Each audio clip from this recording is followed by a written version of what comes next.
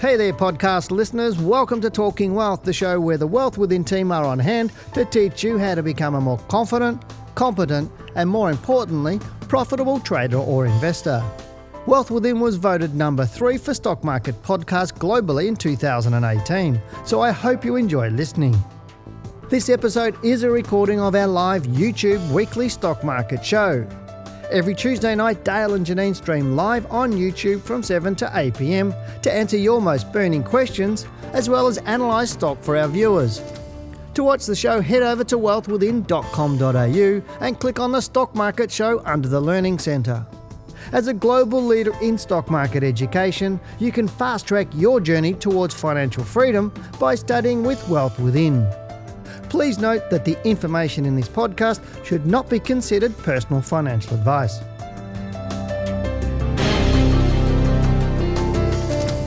Good evening and welcome to the Australian Stock Market Show. Once again, we've got a great lineup of viewer questions tonight. Some of them are going to really knock your socks off. They're going to blow you away. So keep those questions coming in and we'll continue to share our thoughts on the market. Our topic for tonight, how will Australia's growing debt bubble affect the stock market? Before we get into the show, if tonight is your first time watching, it's so great to have you with us and thank you for tuning into the show. We look forward to sharing many more evenings with you. We will answer your most burning questions, investing or trading questions. This includes providing an opinion on where your favourite stocks are headed. Each week of the month, we rotate through different markets and share our thoughts on the charts to keep you informed. Remember, our goal of this show is to make your trading or investing journey easier and safer by informing and educating you on the realities of successful investing and trading, and we hope to make you laugh along the way. Hello, I'm Janine Cox, and joining me tonight is Dale Gillham. I should have said the comedian Dale Gillham, and we're Australia's most trusted stock market educators. Good, you nearly stuffed that one up, didn't you? Jeez. I was a bit worried there because you're talking about bubbles and booms and blow-ups and things like that. I'm thinking, where are we going here? Oh, it's just because I got the topic in my mind tonight. There's like blow-ups. I'm like, what the hell, bubbles and blow-ups? Anyway, no, I don't know about you. How are you? Yeah, good, thank you. It's Tuesday, so it's not Monday. We're over that initial start to the week, which is awesome. I keep hearing this song in my head like, I'm free, I'm free, I'm free, I'm free. I'm like, yeah, it's free. We're getting out. We're getting out of lockdown, yay. I feel like I've been on one of those TV shows, you know, like this, like that. On Flicks, there's a show called Breakout, and it's like 5 series, and it takes them 7 years to get out of the breakout or something. It's like one day takes about 7 months. Well, look, that wasn't the song in my head because it's just going to feel like another day to me because I had Rhonda and the Alien running through my head from the ABC. Well, that's what you get for having children anyway. So. Yeah. But let's get on with the show anyway. But remember, if you have a burning question for us, then you can send your question in as an email. But don't be shy, have some fun and record a 30-second video of yourself asking the question that's most important to you. Remember to send your questions to info@wealthwithin.com.au. Now moving on, it's the 4th Tuesday in the month, and this means, take it away.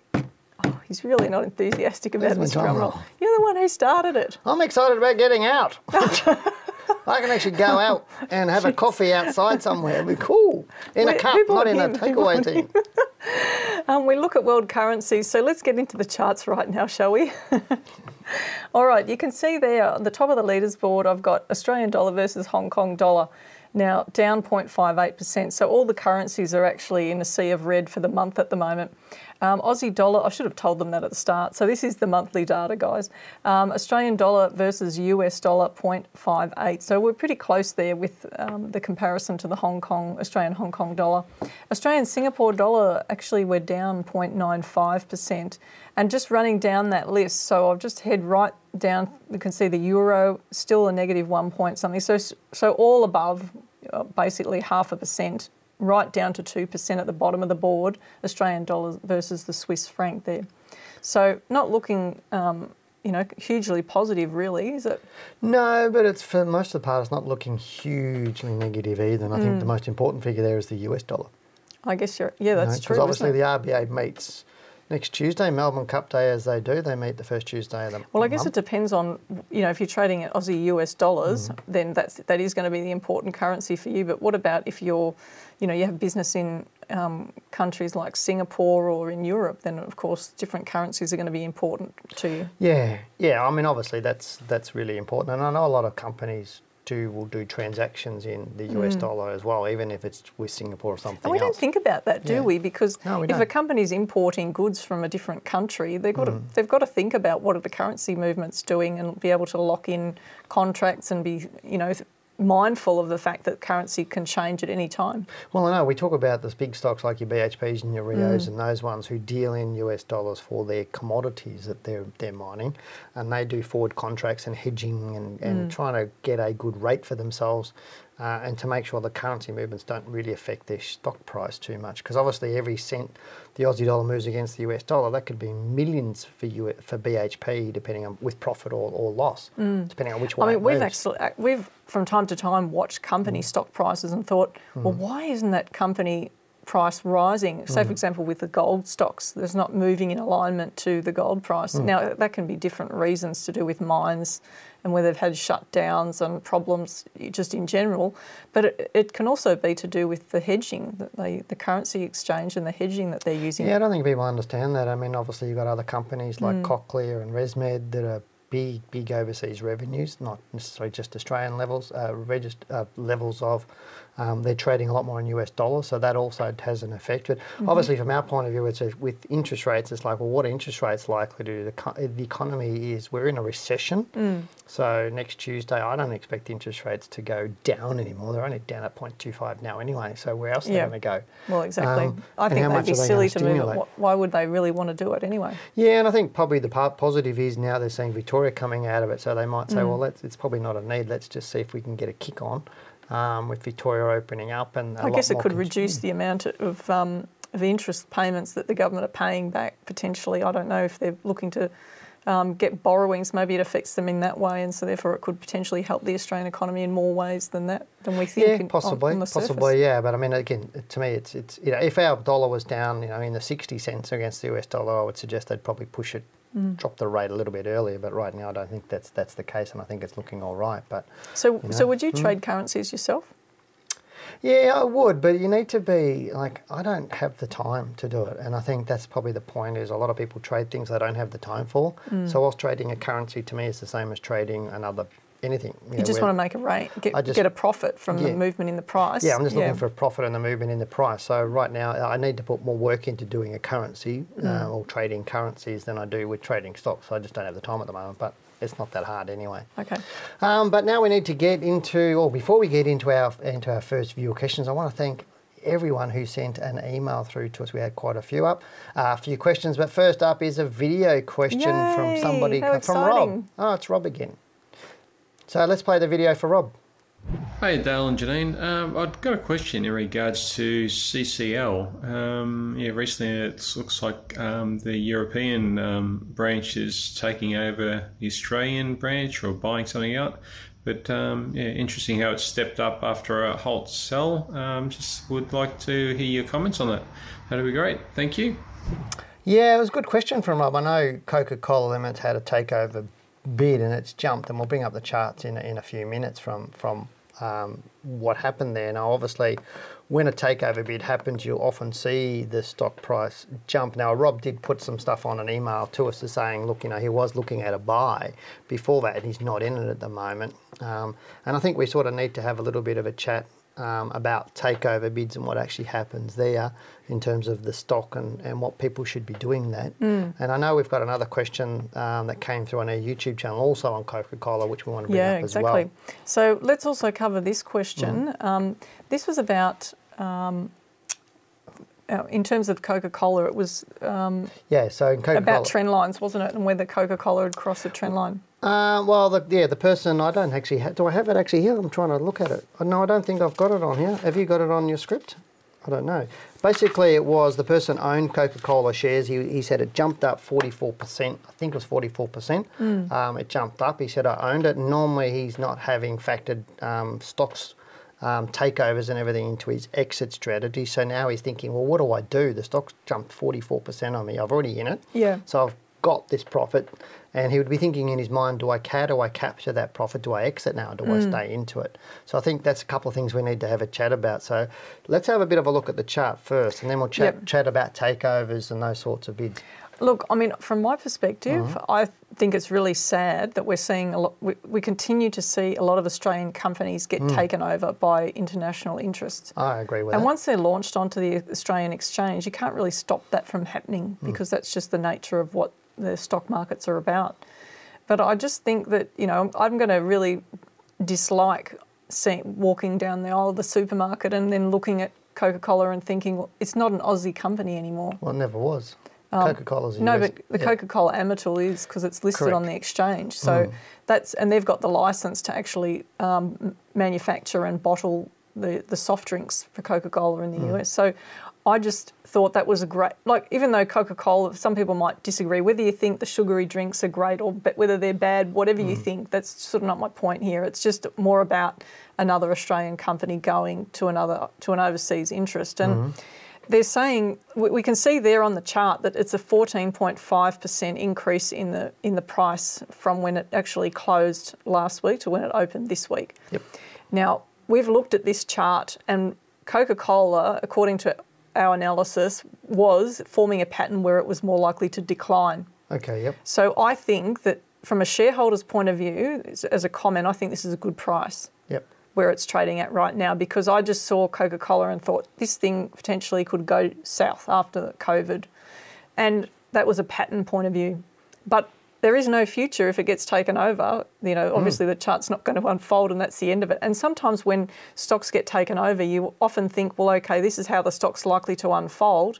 And then all of a sudden it gets taken over and it changes the game a bit. Well, also depends on the takeover price of it. So, and if there's not going to be another bid coming in, then a lot of them will say, well, here's the takeover price, it's X cents. And we're not bidding any higher. And if the board says, yeah, that's fine, we're going to accept that, then you might as well just get out rather than wait whatever the length of time is to get it taken over, unless you want to own shares in the new company. Yeah, I thought the board that were running Coca-Cola are actually making some great moves into international markets, and I thought that, they're looking at going into different areas, and I just really thought that potentially they were going to do some more great things for Coca-Cola down the track. But Coca-Cola is a very volatile stock and it's a more medium risk or potentially medium heading into higher from a volatility point of view. But it does trend at times. It's not a stock that you buy and hold for sure. So it's not a buy? It's not a buy. If you're trying to buy stocks now after an announcement, that's just not a good idea because you don't know. You're really hugely speculating that someone else is going to come in and take over. Yeah. So it's more so if you're holding it, then it's looking at your exit strategy, and either you've got a choice: wait for a further announcement, wait for the board to say yes, we're going to accept it or no, and just check to see where the price is in relation to what the offer is. If it's trading at a premium to that, then it could drop. Right, if they accept it. If it's trading below, sometimes the price will sit there and it could be just at around or below.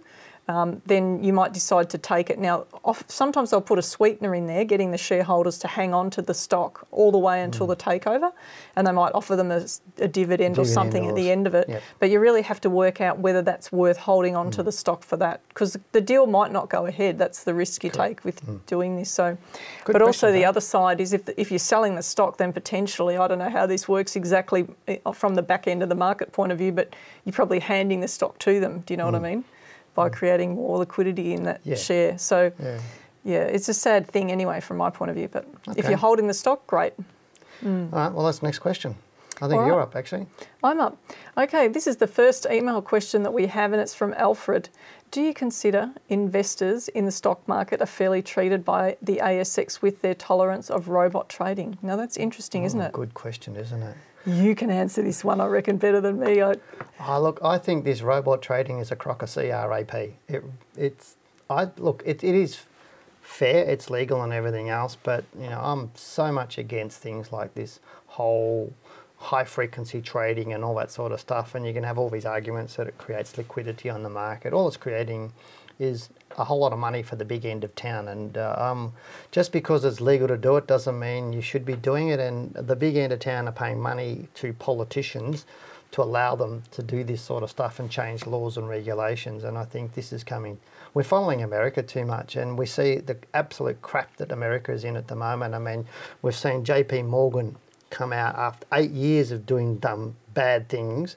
They just get a slap on the wrist, you know, and the SEC in America let them get away with it for 8 years. And then only last week it was another company, I think it was Morgan Stanley. I think I was talking about it with Jim yesterday. There's $1.6 billion gone in missing. Look, I'm sure the SEC would pull them up if they had proof. It's just the transparency might be tough to prove. Yeah, but look, I mean, Dale and I were looking at some data recently, and we went back to the 87 crash, right? And we were looking at what's happened in terms of volatility of markets from then until now. And you remember those biggest one-day moves that we saw? Yep. So what we're thinking, and this is what we want the regulators to really think about, is since that happened, a lot of those one-day corrections, those big moves where the market fell like anywhere between 7 and 10% or something in a day, happened since then, and that's when the high-frequency trading really started to take off, isn't it? Yep. So I'm just saying to whoever's listening that that's really something that you have to consider the data and consider the facts, and this is actually affecting the market. This argument, like you were saying about it creating liquidity, it's actually creating higher volatility for investors. And now that we've got so much money in super funds, to me in Australia, that needs to be the priority about how to look after that best in our financial markets, not serving the industry and creating liquidity for them. Yeah, it's creating a lot of money for the big end of town. It's not actually creating. The stock market's about investing and creating value and wealth, and it's not about what they're doing. And so Janine and I are really heavily against this. Just because they can do it doesn't make it fair in my book. So is it being run fairly? Yeah, the ASX is there and they run it fairly. Do I think it's a big worry for individual investors? No, I don't. I don't think you need to overstress yourself on it. You just need to be aware it happens, and if you've got good rules and good processes around how you manage your portfolio and you're buying and selling a stock, it's not really going to affect you much. We just got to accept there's going to be more volatility in our marketplace, and stocks will move faster at different times, especially when there's something happening like reporting season or an event like COVID, that sort of stuff. And we've just got to put up with that sort of stuff. I'm glad I'm not wearing my red shirt tonight. I know you'd be going. I'm just getting a bit hot under the collar. Look, you're always telling me that I go soft on things, but to me that's, you and I are both on the same page. You're passionate about that sort of stuff, and so am I. To me, I'm for you guys. I'm for the average person on the street, because that's what Janine and I feel we are. Yes, we've got a lot of knowledge, but we're still the average people on the street, and we just don't like the big end of town, what I call raping and pillaging from people, and that's really what we see. It is pretty much doing that. So that's our soft word on it. The next email we've got is from Andrew, and he says, "Hi Dale and Janine, I'm a relative newcomer to your YouTube channel and recently purchased your investment bundle of books," fantastic, "and DVDs. Regarding the Elliott wave theory, should you consider the effect of an extraordinary event such as COVID-19 as one of the falling waves, or should you disregard this wave in determining the direction of a stock, as most stocks were affected by this event and some have already recovered to pre-COVID prices? Regards, Andrew." So he picked that up out of one of my DVDs in that investment pack. So that's out of my Seeds of Wealth DVD. So if you haven't got that and you want to go and learn a little bit about that, pick up that DVD, or you can get the investment pack. It's just online. The answer is every single price movement in time, every movement in price and time is relative to everything, whether it's Elliott wave or another type of theory. Regardless, it happened, and that's what we need to do. Elliott wave is very much what I call a human emotion meter. It measures the emotions of the market, and it does so in a pattern, and it's pattern analysis. It's also forms fractal geometry. If you don't understand fractal geometry, you're with most of us, because about only 0.01% of people actually understand it, I think. And that's why when we put the material together for people to study, we actually broke it down into much more simple terms, because the Bible on this theory is about that thick, and it's all on daily charts, which just will do your head in, and it's not really where you need to be focusing. You need to look at it in a different light and be able to read this. So this is something that we don't give in the diploma course, because it is an advanced technique. So once you've grasped all the strategies in the diploma course, that's what you then want to go on and do in the advanced course. But the diploma course actually covers a more simple theory like that It's a simple pattern analysis, so you can get a really good view of the big picture. But look, if you're wanting to know more about that, then you must talk to some of our guys, and ladies, about how you can best learn that information. So that's really, the first time I saw it, I thought, wow, love this stuff. It's so interesting, and I'm glad this question was asked because COVID does make it really different. It makes it a challenge. I was just talking this week to one of our traders about how it's altered the chart on Commonwealth Bank historically and given a whole new perspective on how it could unfold. So really interesting It's an stuff. amazing theory, and it really shows you direction, strength and length of the direction. So it's brilliant if you get into it, but it can be a big black hole, and I think that's what you're trying to say. I couldn't have learnt it. If we hadn't have broken it down and put it in the light the way that we did, I couldn't have learnt it properly from that book. I read the book first and threw it away, and then had to learn Alley Wave and come back to the book because it really was pulling it apart. But great questions. The last two questions have been awesome. I love them, so keep them up, guys. Look, the next question we have is from Matthew. Hi, Dale and Janine. I was wondering if you could have a look at Cochlear for me. I've been looking to get in, but I'm assuming that European lockdowns will put a hold on elective surgeries. So I'm a bit tentative, and my prediction is that there may be some volatility soon to arise, so maybe I should wait. What are your thoughts, Matthew? So that's an interesting one on Cochlear there. Come on, you're my assistant. You've got to get this I've just happening. put it under Cochlear, so let's keep a Dancer Maria. Okay, from that. Okay. Good question, though. Really good question. Really thought-provoking, isn't it? It is, and I think Cochlear is one of the best stocks on the marketplace. It really is, and it trends really well. I think a lot of people expected things from Cochlear with the COVID and everything else, and if we're on the chart, if you can see the big meltdown into that March low there. Yeah. And it's risen quite strongly, actually. It's done a lot better than a lot of other stocks at this point in time. I would expect it to come back in the short term a little bit, but I'm not too worried about this. I think it just really come back to its more longer term momentum. Where would you get concerned about it then? In terms of the upside or the downside? The downside. The downside, I would look, if it starts to go below this sort of level here, below 190, then I'd start to get pretty concerned with it. But right now, I mean, even that, if you look at the actual move of that from where it is around to that 190 is about 15 or 16%, roughly. So getting down, if you're getting down to these areas, I'd be considering, that's got further to fall, and that would probably go below that March low. But this person's looking at possibly... Yeah, their earnings could be hit drastically from this. And maybe the timing of their because they put out an offer not long ago, and maybe the timing of that offer was actually with foresight. Possibly, quite possibly. I mean, I think it looks pretty good. If you look over on the left-hand side, if we bring that up, that looks really nice. So to me, it depends on the time frame. Are you looking short-term, medium-term or long-term? If you're looking more longer-term, then why wouldn't you have a go at this one? Yeah. If you're looking at 2, 3, 4 years plus, then you'd probably... Because you want to buy next year's return or the next 3 years' return. And this is the biggest thing that people don't do, is they're looking at what happened to something in the past and not looking forward. And like the tech stocks in the US, there's a lot of conjecture about what's going on. You've got the Fab 5 or the big fangy stocks. Yep. They're all reporting on the 29th. Now, they've all had their big rises, and so they might come out with some good reports, but it wouldn't surprise me if they all came down, because the best time to sell your stock is when everybody else wants to buy it, and everybody else wants to buy it when they've already risen a gazillion percent and everything looks rosy. Now that's different to the catch a falling knife scenario that you that you talk about, isn't it? Yeah, but that's exactly what Buffett says to do. But what we're not saying is when it's falling that you buy it. We're just saying once it confirms it's started to move up again. So he's saying buy and doom, sell and boom. So something booming, start to look at selling it. Right. Whereas this thing's looking all right still at the moment. We're definitely not in euphoric time. I think we should come back and review what euphoria is all about on the market and how far away we think that is. Yeah. So at some point. Look, did you want to mention something? Oh, okay. So we've had a lot of questions from last week about my book. People keep going into the wrong spots about my book and saying, hey, it's costing me $27 or $29 for my book, when I said we could get it for free. So they can get you cheaper. You can get me cheaper. I'm free. Seriously, from all of that. If you want to get my copy of my book, How to Beat the Managed Funds by 20%, yes, it's free. You just pay the shipping. And listen very, very carefully. Front page of our website, wealthwithin.com.au. top of the front page, top left, there's a book, picture of the book, there's a button there. Click on that button, you'll get the special offer, and we'll put it out in the mail to you. So that's all you need to do. Okay. Don't go into the shop, don't go anywhere Don't let else. him talk about his book just anymore. on the front page.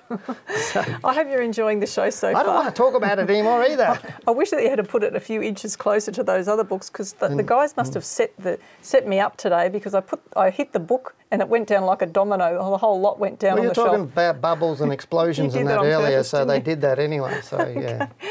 I hope you're enjoying the show so far. We're going to get into some stocks, so we've got more to come. But before we do that, it's a perfect time to hit that subscribe button and also like the video. All right, we're coming up to the topic now. It's time we get into the topic, which is, will Australia's growing debt bubble lead to higher stock prices? Should investors be concerned about Australia's growing debt crisis, and will this ballooning government debt lead to much higher or much lower stock prices? It can only go one way or the other in theory. Well, maybe it could go sideways. The Australian federal government is reported to be spending at unprecedented levels in response to the COVID-19 pandemic to stop the economy from heading into a depression. With public debt rising and private debt already considered high compared to global data per capita, is Australia faced with a major challenge to repay this money? Many would have us believe that this is the case. Now, some of you may be concerned about the current level of government debt, depending on what you've been reading. So is the debt really a problem for the Australian economy, and will the debt bubble eventually burst and affect your shares? In tonight's show, Dale and Janine, we're here to reveal whether the debt bubble is going to impact your favourite stocks. So let's have a look at some of the images that we've got. So you've got one of them up there, which is not the first one. So you're not a good secretary today. Sorry, I'm terrible. I'm sacked. I'm going. But it's a good question. I know I get a lot of people asking me about the questions in terms of, hey, or you get comments, people saying, well, we're getting rising debt all the time. I mean, how are we going to pay it off? And people don't understand what the difference between personal debt or some debt that you might take on as an individual and sovereign debt. And a lot of people don't understand fiat currencies. And I know I've used that term a couple of times on the show over the last sort of 4 or 5 months about fiat currencies. And I really suggest you go and Google and go to the Dr. Google or whatever you want to call it, Encyclopedia Google, and just type in fiat currencies and understand what a fiat currency is and what happened. And basically what you'll find out is that in 1971, I think it was Nixon uncoupled the US dollar to the gold standard, and that's when fiat currency started coming in, and that's when governments are starting to borrow a lot of money, and the Australian dollar is a fiat currency. So start to understand all of that. So now, look, that's very good, Dale. Let's take a look at government debt. I had to keep dancing while you were getting the thing up. Let's take a look at the government debt. Shouldn't be laughing. Now, I did find that some stats seem to vary depending on the source. First up, we've included some information extracted from an article on the ABC website. The ABC reported that Australia's net debt position will be approximately $703.2 billion. I guess that's a huge number, so it's okay to have the decimal point for 2020-2021. So that's a net debt to GDP ratio of 36%. Debt will increase to $966.2 billion. Sounds like just a blow me away number, doesn't it? Almost to the trillions in 2023-2024 to a net debt to GDP ratio of 43.8%. Now, we have a chart from an article on news.com.au website from the Australian Office of Financial Management, who look after government debt, and this is the chart here. So it shows. Can I say something before you go into that? Am I allowed to interrupt a little bit? Of course, yes. I just want to give people a bit of context, because you're saying debt to GDP is going to go up to 44% in 22-23, yeah? Yep. Is that what you said? Okay, just to give people some context. 23-24, yeah. Yep.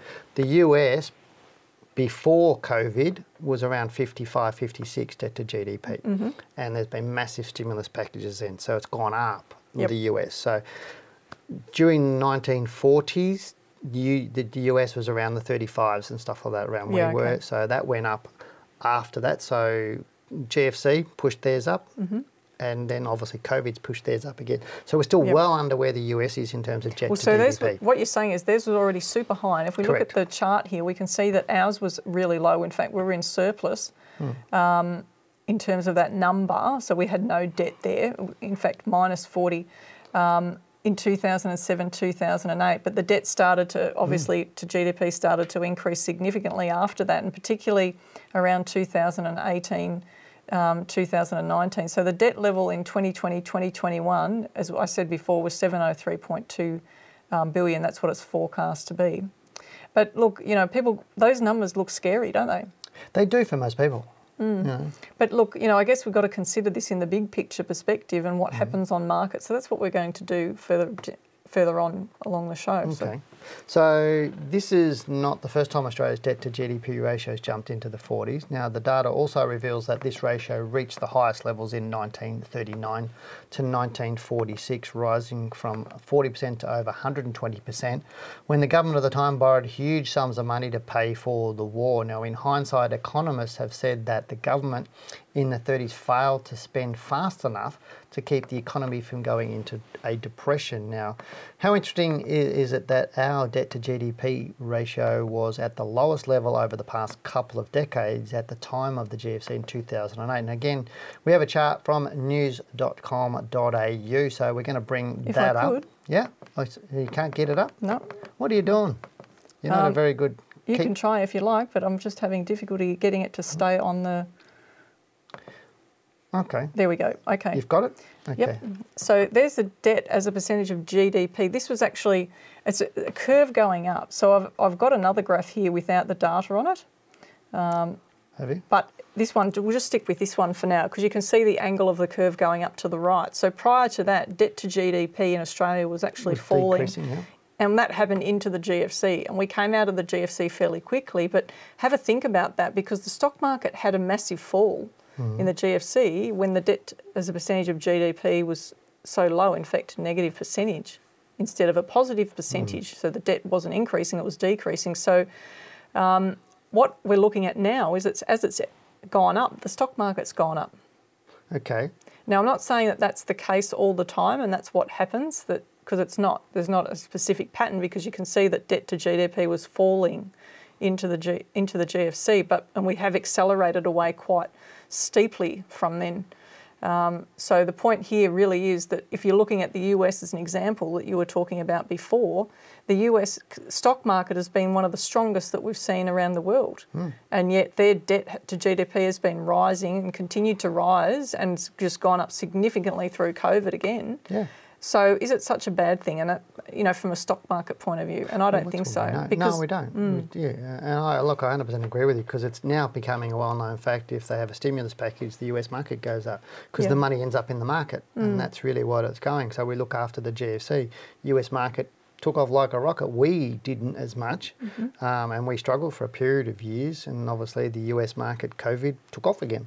I'm going to show a chart later of the stock market, particularly the US market and what happened out of the 1930s and 40s, just to give us a bit of perspective. Oh, good. but I think we better keep going. Okay, so what was the next bit? Okay, so what we need to think about is the comment in the same article on news.com.au by a gentleman by the name of Chris Richardson from Deloitte Access Economics, and he said, never in the 2000 years of recorded history of interest rates has it been cheaper for governments to borrow. So that's a really interesting statement. Now, many economists are saying that the government should be borrowing as much as possible now to lock in the lowest possible debt servicing costs.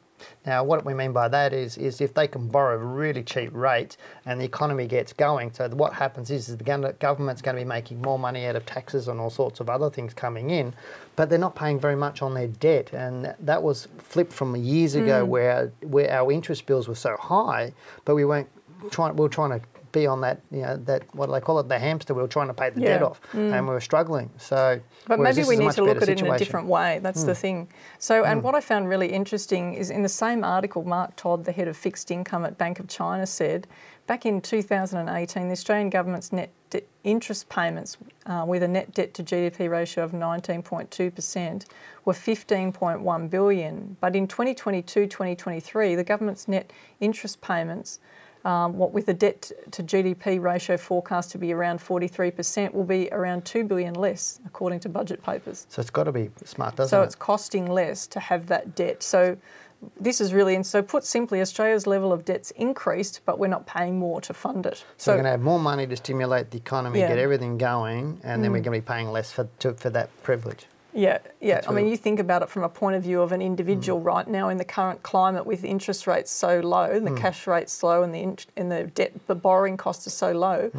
it kind of makes sense to take advantage of that. But the problem is that, logically, people are, well, it's not logic, it's emotionally, people are fearful about doing that in a climate where they could lose their job. Yeah, absolutely. But then that's where Buffett says, do things. That's right. Find the good investments in the doom period and get out there and do it, because, we talk about it with the stock market crashes, when does a crash stop? When everybody's finished panicking. Well, that's why I like the theories buy. that we've got with the stop losses and getting out, because you can always get out, so you know what your downside risk is in that scenario. But now we could talk about the debt until Christmas and bring up, and we've only got 8 weeks to go. Our whole year's just gone, hasn't it? Bring up more graphs, but that's really not going to help you make better decisions about your investments. So what should you focus on? Now, stock prices will often rise with high government spending, as we said, and this has really been demonstrated. So you talked about the US philosophy. So are these boffins who are writing this philosophy in the US, or is this, they're just printing more paper and issuing more bonds, aren't they? Well, there's what they call modern money theory. So if you again Google that, modern money theory, MMT, it's called modern money. These economists are saying, well, with fiat currencies, you can just borrow as much money as you like because a country can't go broke. Yeah. So that's their theory. And whilst that's really hard to understand, like an individual can go broke, or how can a country? Because the country doesn't have to pay back the debt. Yeah. So where we borrow for a house or whatever else, the bank wants its money back. But there's always a downside, though. So if the the IMF has a reasonable amount of pull on what a country's doing, and so does the the ratings agencies, or those who rate countries. So we've had a AAA rating, I think, for a long time. And we've still got a good rating. And there was talk that we may lose that if they didn't get the budget back into surplus by 2021. So we're going into 2021 now, and we're in this situation. We could have been, looking really nice in terms of a surplus, but we're not. So I wonder what the consequences are, and if COVID's just going to allow, mean that they will overlook it for a period of time. I don't know. Yeah, it was one of those. Do a survey for Finder.com.au, and they asked me about interest rates, and they put it into Finder with a few other experts. And one of the questions I got asked yesterday for this month's my take on interest rates, and that was with the federal budget that we just had. The government was there. So the federal budget, they were saying, well, was it enough or too much? Did they go too far or not enough? And I think they really hit the mark on this one. I think, you're going to get the people coming out saying, well, it's affected these people. You're always going to get that. But I think from a future point of view of Australia, they're setting us up to get better economy in the coming 1 and 2 and 3 years. And I still think we're going to come out of this a hell of a lot better than a lot of other countries.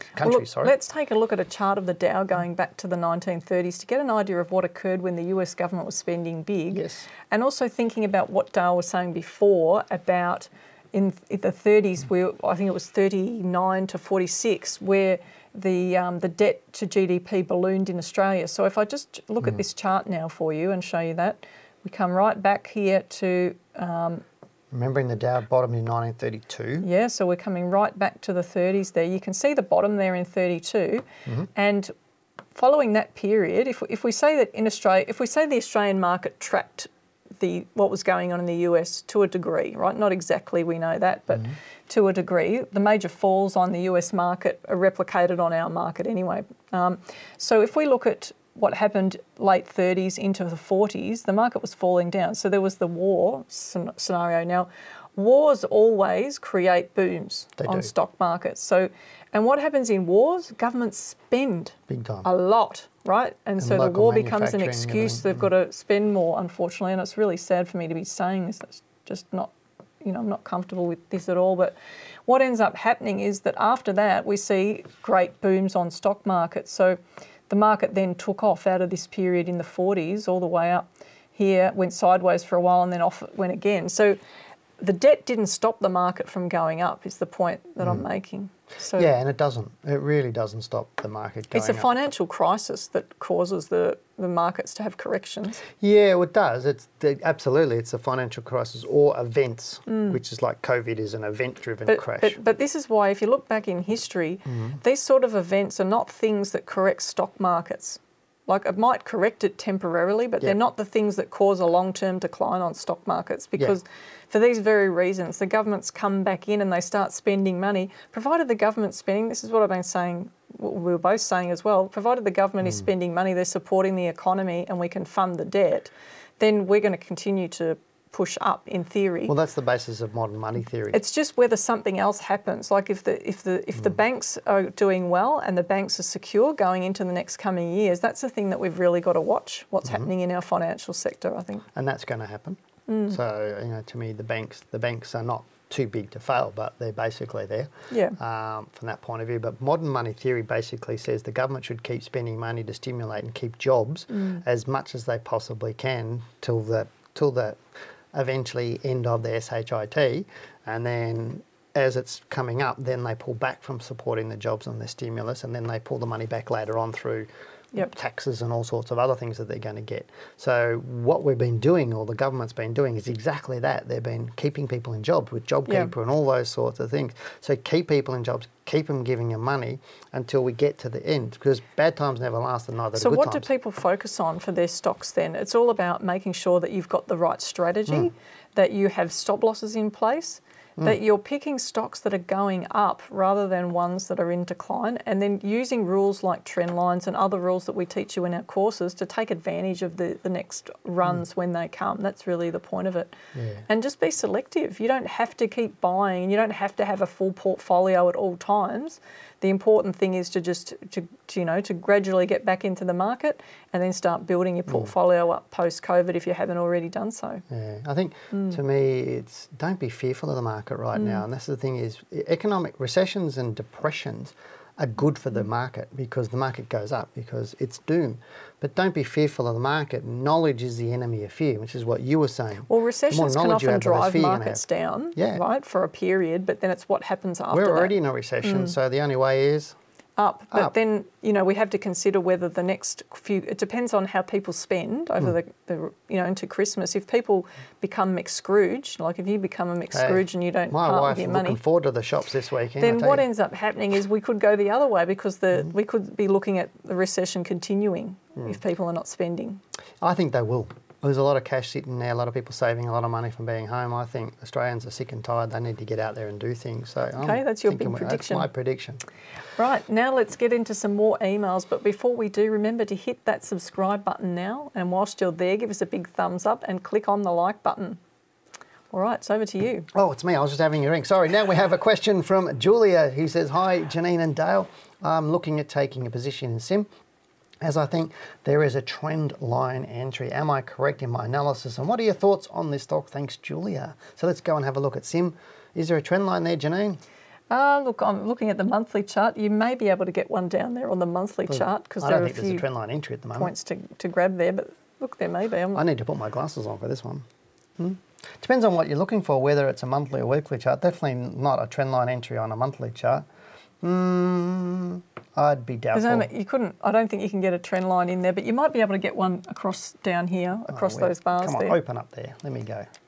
Often when a stock's in decline, that's often the best time to be having a look at whether you can get trend lines on stocks, and that's the key here. Yeah, He's gone off track here. I've gone right off track. I'm glad it was you and not me. Where are we? Let me just put a really... Do I do a drum roll for you? You can put a drum roll for me. I think you do. Yeah, look, I don't think you got one there. It's really... You can get one in there, can't you? Oh, come on. No. Yeah, something like that. You might even be able to get a steeper one in there, but it just depends on... I think we're pretty close to it. I think she might be right. So, Julie, you might be right. I think you're pretty close to it. So, right now, I think it's looking all right, I think. But at this point in time, I'd like to see a higher bottom than that. I'd like to see this unfold, have at least 1 week down here and then come back again and get into it. I think that's probably what I'd be looking at. Yeah, okay. Now, the students might pick you up on something there, but... They probably will. You're trying to make it simple for people who don't... tomorrow. You're trying to make it simple for people who haven't been trained in trend lines, I know. I know. All right, so that's CIMIC. Have you finished that one?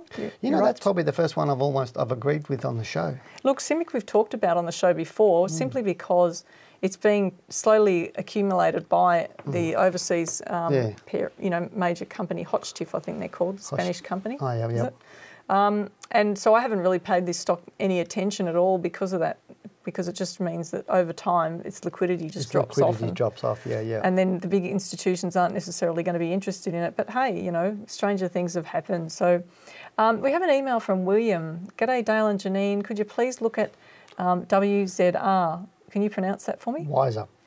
Now, Yeah. Well, you got to finish the question. Come on. I was just looking to see if I actually posted it in here. Got to get wiser. It looks like there could be a trendline entry on the weekly soon. Just all these trendline entry people. And you've got something in common with Andrew, who wrote to us about the same stock. So we'll cover off both of your questions together. And Andrew says, hello, Janine and Dale. Hope you're well. I recently purchased some shares in WZR. Despite its terrible name, the chart is looking good to me. I'd be interested in your opinion. So, okay, we're going to have a look at the two questions. I think they both get a... do you want to handle the first one? Neither of them get an elephant stamp for trendline on that one. Okay. So Dale's just said no. Julia's kicked your butt, guys. Though she really has. She's kicked your butt. There is no down trendline on go that. Girls. I can't say that. So, yeah, go girls. Thumbs on up. But... all right, so we're moving on. We'll just give a quick opinion then, shall we, on the stock? Give a quick opinion on it. So to do that, we should always look at the monthly chart.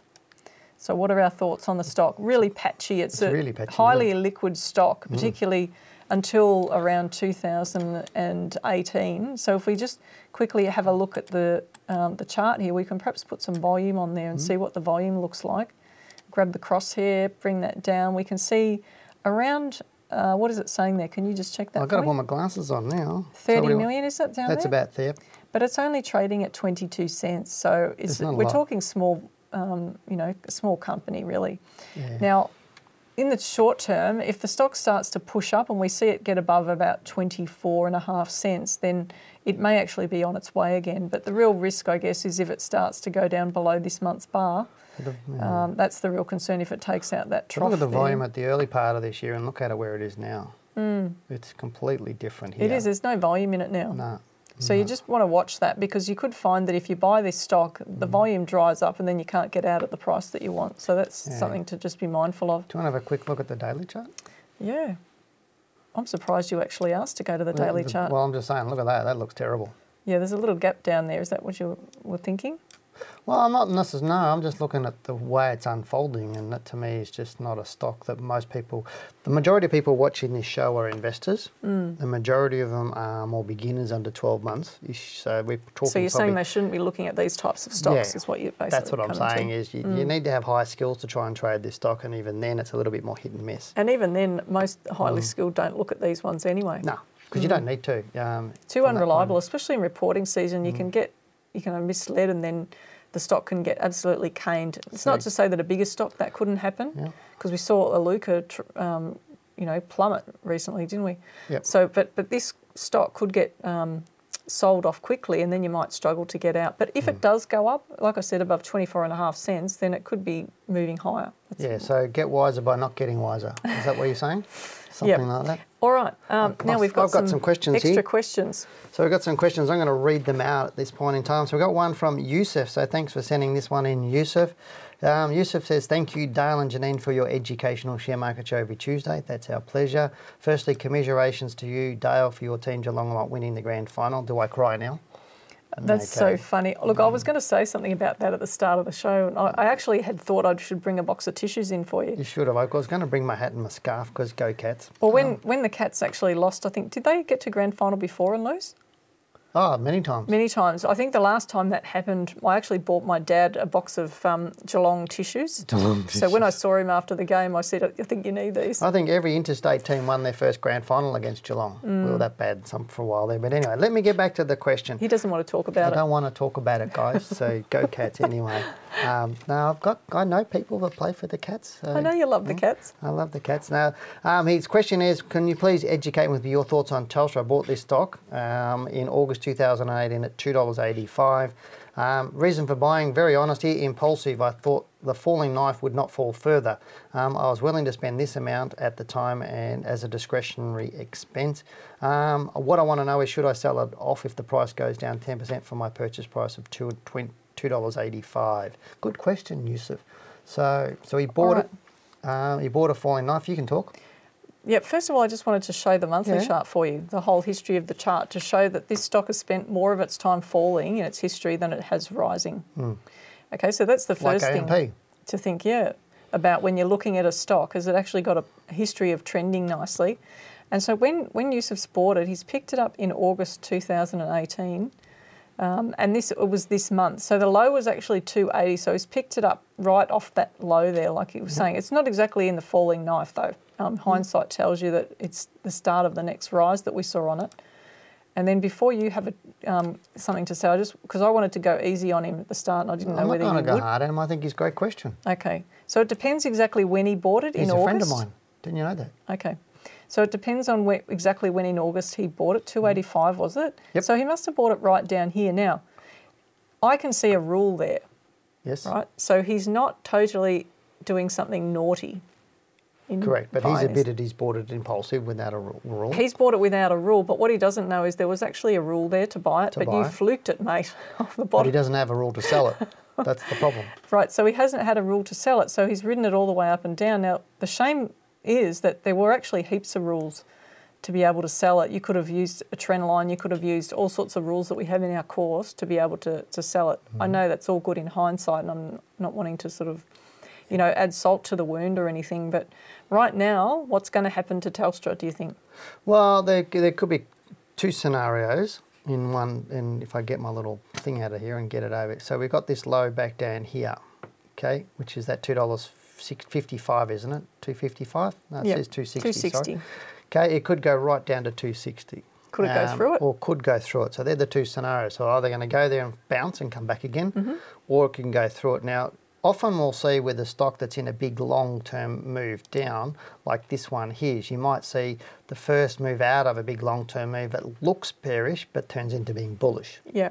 So there's a possibility of that. So right now, he's saying, should I sell off if it goes down 10% below his purchase price of 285? And I don't think that's a bad strategy. He's got a strategy, so if it goes below 285, but you need to look at that. If you bought at 285, right now it's at 271. So just look at it, but I would think I would set it below that level. If I got below that level, I would get out of it, as long as you're not losing too much, Yusuf. Well, there's two things to think about, isn't it? One is it could find support just above it, and if it does and then starts moving up over a number of weeks or months, that could mean the start of a big long-term move up. But if it actually cracks that low, you don't know where it's going to go from there, and that's what you're really saying. But the third thinking is that it could actually go through that low and then reverse and come up.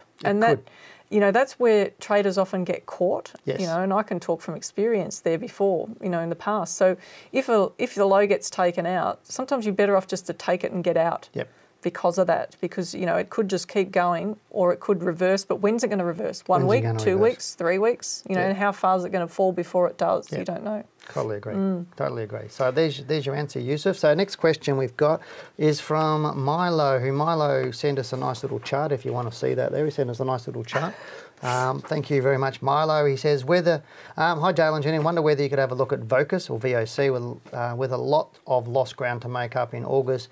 It broke downward monthly trend that stretched back to May 2019, is now looking like closing October with the third month of consistent and moderate growth. My main concern is whilst trending upwards, the weekly chart may be showing a couple of weeks of trading below my gulp trend line. I think he's like, trend line. Assuming the line is accurate, would this be a reason not to enter the trade, or would the third month of higher highs and higher lows still be a good reason to enter?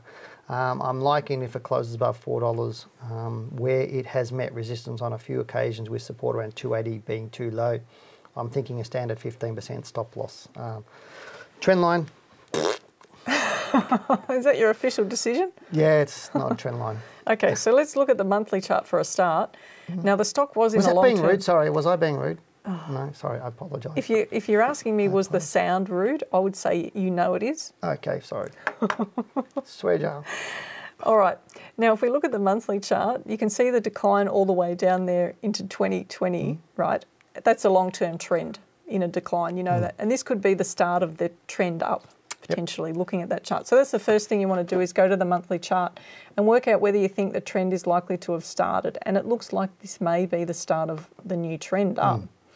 Okay, so that sets the scene then for what you're looking at in here. Now, what Dale's talking about is trend lines, but we're looking at the chart now. We can see there it may actually be possible to get a downtrend line in there, much finer on the weekly chart, And it's also, the stock's in an uptrend. So it is an uptrend. So now it's not the downtrend line that you're really interested in. It's more about what's happening in the trend up. It's starting to move up, but you know whether you can get a confirmed one or not. Well, he's suggesting it's it. closing below the uptrend line, and it's not doing that. So it depends if he's talking on. So he's talking about an uptrend line on a weekly chart to get out, is he? Or well, yeah, he's talking about. It's a bit confusing because he's like talking about getting in, but it's closing below an uptrend line, which means getting out. Which is why I started to learn on. We do teach candlesticks as you know, and there are important things you need to know about candlesticks. But one of the things that we teach in the course, and this is always the thing that Dale drummed into my head years ago, was that I'm going to teach you how to learn on a bar chart. So in the beginning, I would have my screen with 4 charts. I'd have candlesticks, bar charts, you name it, swing charts all on the same screen. But I ended up getting rid of all that. Now I just read the bar chart. So it just makes your life so much simpler when you're learning to trade by doing that. We will still teach you the swing chart and the candlestick chart, but I can tell you it's going to make it so much faster for you to get to where you want to go. That's what it did for me. So this stock, let's get back. So if he's looking to buy it right now. So if he's looking to buy, I would say, look, this week's down. It's not to say that it's not going to keep rising. It may do. But right now, if you weren't already in it, then I wouldn't be buying it from a weekly perspective. If you were looking he's saying I'm liking it if it closes above $4. Now, to me... Well, see, if I was looking at the monthly chart, I think I've got a different perspective on it because you're looking more longer term on this time frame. So it actually looks good from a long-term perspective. And I agree with what he's saying. Like, I do like this stock, but I'm not sure his entry rules and strategies are perfect yet. Yeah, because they're not perfected. He needs someone, tough like, you or me to oversee what he's doing and Probably then me. I'm always whip him into shape. I'm always too tough. I got yelled at by a student the other day saying I was too tough. Really? Yeah. Well, look, I bet that student's going to turn out to be one of the best traders. Oh, they will be. So looking at this, you can see there's some resistance across there. So I think he's got the right idea of waiting to see it get through past resistance. So it's just a question of fine-tuning that level, that's all. Oh, fantastic. But as I said, I do like Vocus as a stock. I think it's got good potential. I just think that we need a bit of work on those rules and everything else at the moment. Okay. So that's what I'm thinking of. Yep. We've got one more question from Kathy. Kathy's asking us, hey guys, this is a good one. Look, it's nice and short. We love those. I like that. Kathy's asking, please look at Blackmores and Telstra. We've looked at Telstra already, so let's look at Blackmores and have a good look. Okay.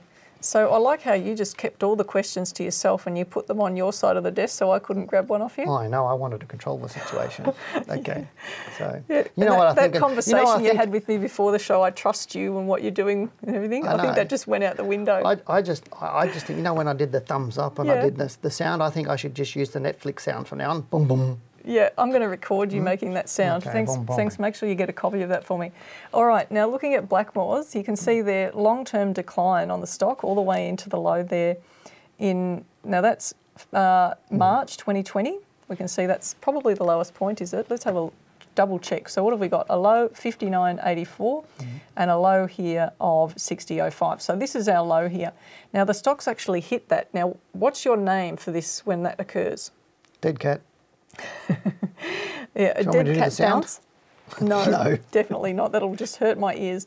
Okay, so potentially it's called a dead cat bounce where you've got these bottoms in here. So what can often happen, this can be what occurs at the end of a long-term decline. Now, I'm not saying that the stock's not going to go lower, but this is what we were talking about with Telstra. If it can find support around the low but not take it out, that's a really positive thing.